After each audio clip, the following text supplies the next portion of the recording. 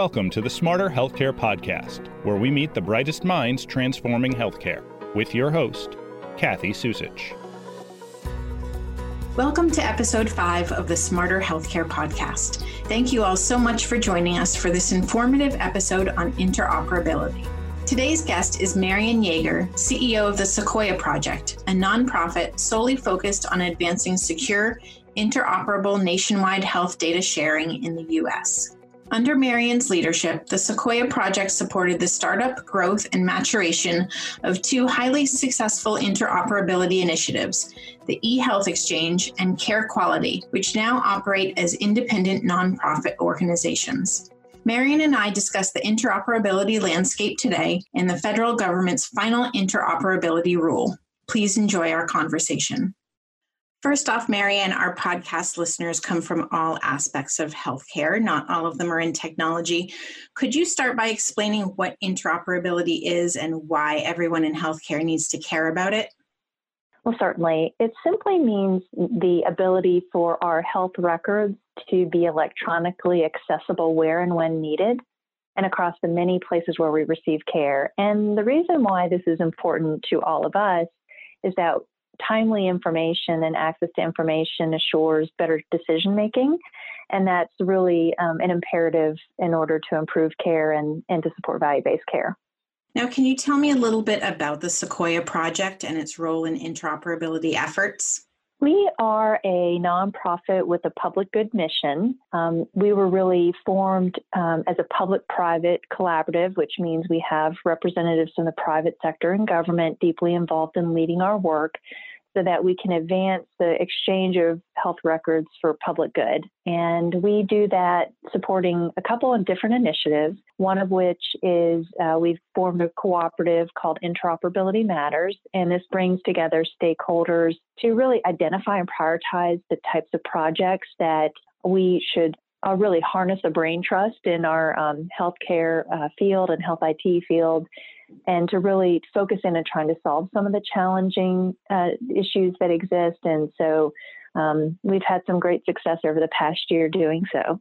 In addition, we also support the Patient Unified Lookup System for Emergencies, or PULSE, and that is used by healthcare workers for trying to treat individuals in the event of a disaster where they're unable to receive care through the normal care delivery system. And then finally, there's a project that we've been working on in conjunction with HHS, specifically the Office of the National Coordinator for Health IT, where we're serving a coordinating role to help advance interoperable exchange of health records among health information networks. So it's very exciting work. Now, who are some of the stakeholders involved in interoperability?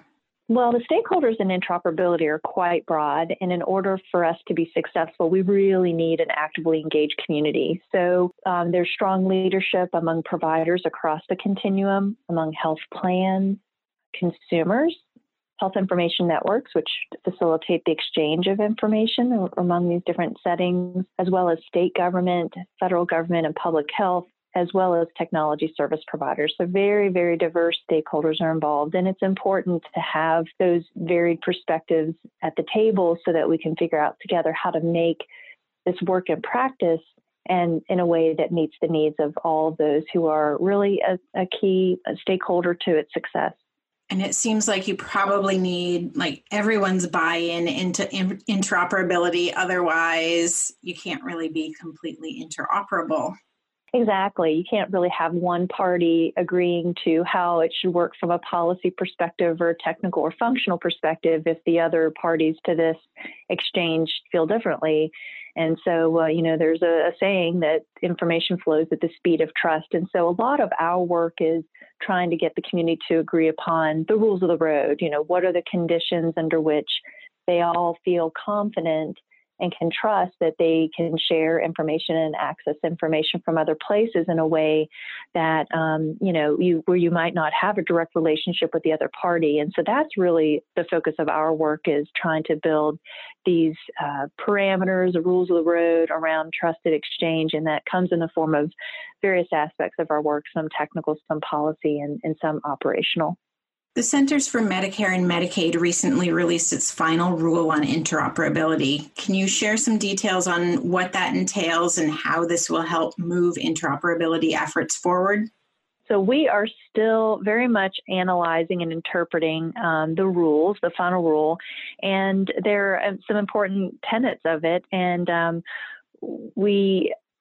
it's going to take some time to continue to unpack. But I think the most important thing about the rule is that, CMS is making very definitive strides in what their expectations are for providers and in establishing expectations for supporting interoperability, for improving individual access to that information, and also, an expectation for certain providers to support encounter alerts as a key function of participating in the Medicare program. So it's important because it makes it very clear that interoperability is the new standard of performance and expectation, and then it's not just a goal we need to strive toward, but that now is an expectation as part of the Medicare program.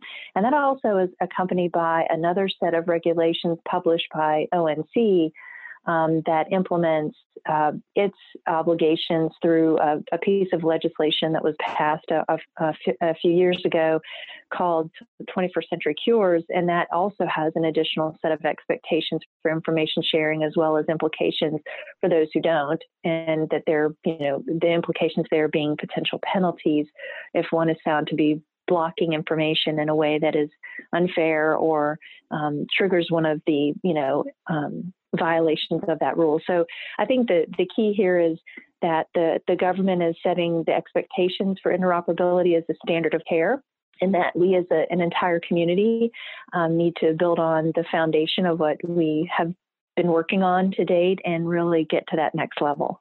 Now, what are some of the bottlenecks right now in achieving interoperability? Some of them are really practical. So one of the bottlenecks is that we're seeing that not all healthcare organizations are participating in information exchange. In fact, there are certain specialties, for instance, that have not been participating in health information networks, and that creates gaps. When you're trying to treat someone with certain illnesses, and you're only able to receive information from their primary care physician and certain specialists, but not others, you get an incomplete picture. And so that's a big gap. And of course, these are all solvable, right? The capabilities exist, but it's, again, getting the community focused on and in prioritizing, which these rules now prioritize. Interoperability is important, and there's specific expectations and implications if you don't share information. The other one is around making sure that the patient identity is matches. So when you're requesting information from another organization, you want to know that they sent you the right patient records. And so that is, there's still some challenges to be worked out there. And probably the one issue that we hear about the most is making sure that there's value in the information being exchanged, that it's not varying in quality, that there's some consistency so that it's usable. And so again, there's some opportunities for improvement there. So those are probably the big three on top of mind. You talked about how healthcare providers, how some of them are not participating in interoperability. What would some of the reasons be? Would it be from a competitive standpoint, or they don't have the time or resources to do so? I think there are a number of different reasons. The primary one is that there are certain healthcare provider organizations that are resource constrained. So long-term behavioral health is a great example where it does take some changes in technology platforms, and well-resourced organizations, it's a little easier for them to prioritize. And others, it might just be a level of awareness or an impetus to exchange. It's not necessarily for business reasons, but they're just, we've been on this trajectory to get our healthcare ecosystem connected, and some are lagging further behind. And so what I believe the impact of the rules will be is upping the priority to create the impetus to exchange more readily. What are some of the interoperability successes that you can share with us? Well, we've seen that there has been great success in building up regional and national health information networks that are sharing, tens, hundreds of millions of records every month. And that's exciting because we're seeing the progress there. and that our community is becoming much more interconnected. We think that there has been great success in interconnecting those health information networks, much like in telecom, where if you have your cell phone and you use one carrier, you can make calls to others that use different carriers. We're starting to see that happen more and more. And through Care Equality is an initiative that we helped incubate, and that is taken off with great success and now operates under its own governance. And we also see success in being able to leverage this national health information network infrastructure to support other endeavors, such as I mentioned earlier with Pulse. There is an opportunity to now leverage this information sharing that is used for day-to-day treatment purposes to also have that information accessible to emergency healthcare workers who are treating people in shelters and outside the normal healthcare delivery system, which is important. Now, in a pandemic like we're currently experiencing, do you think that are there certain ways that interoperability can really help out? Yes. The challenge is trying to stand up these capabilities in communities that have not implemented a system such as Pulse. It's very challenging to respond in the midst of a pandemic or emergency. That said, we are working very diligently with the government agencies in a number of states to try to expand access to Pulse, again, for the public good. This was an open source developed system that was made to be adopted by other states. It's currently utilized and implemented in California. We're working with a number of other states. It's important, particularly during a pandemic, because there could be large numbers of people that are seeking care outside the normal healthcare delivery system if capacity is exceeded, and you need a way to access the records, their medication history, their health history, and Pulse is a really easy way to do that. So we're working with other federal and state agencies to see what we can do to do our part and aid in these response efforts. Are healthcare clinicians finding value in the information that's being exchanged today? We always said we knew we were getting some traction when the providers started complaining about the data, and we're there. So there's enough information being shared for them to discern and say, well, great, it's here. I'm so excited, but what do I do with this data? And it's not exactly as valuable as it needs to be. And that, again, is an opportunity and is solvable, but it's going to take some real coordination among the various stakeholders to make that happen. So that's, again, a really high priority for us as a country and for the work that we do here at Sequoia, and to really be successful and achieve the aims of interoperability. The data itself has to be valuable, and we'll know we're successful when clinicians get that data and are able to do something meaningful with it. This is an area where we know that there is a need for improvement, and it's going to take, several years probably to continue to make progress on that. But that's definitely an area where we see an opportunity for improvement. Now, are there certain trends in healthcare that you think will most impact interoperability efforts, either in a good way or a bad way? I think there are several important trends, and I think these recent regulations and ever-evolving interpretation of those regulations, because they're here to stay, will have a profound impact on interoperability because there is a mandate to share information.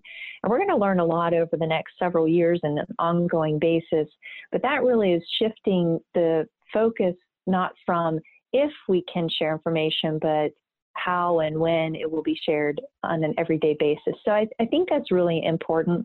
And we also see the other big trend is the focus on enabling us as individuals to more readily access our information, and that is also part of that mandate. So those are probably two significant trends that I think will really push innovation forward, and also, again, shift the question from, well, should we share information? Can we share information? To how quickly, how efficiently, and how much we can increase the value of that information sharing. Now, what does nirvana look like to you in terms of interoperability, and do you think we'll be able to get there?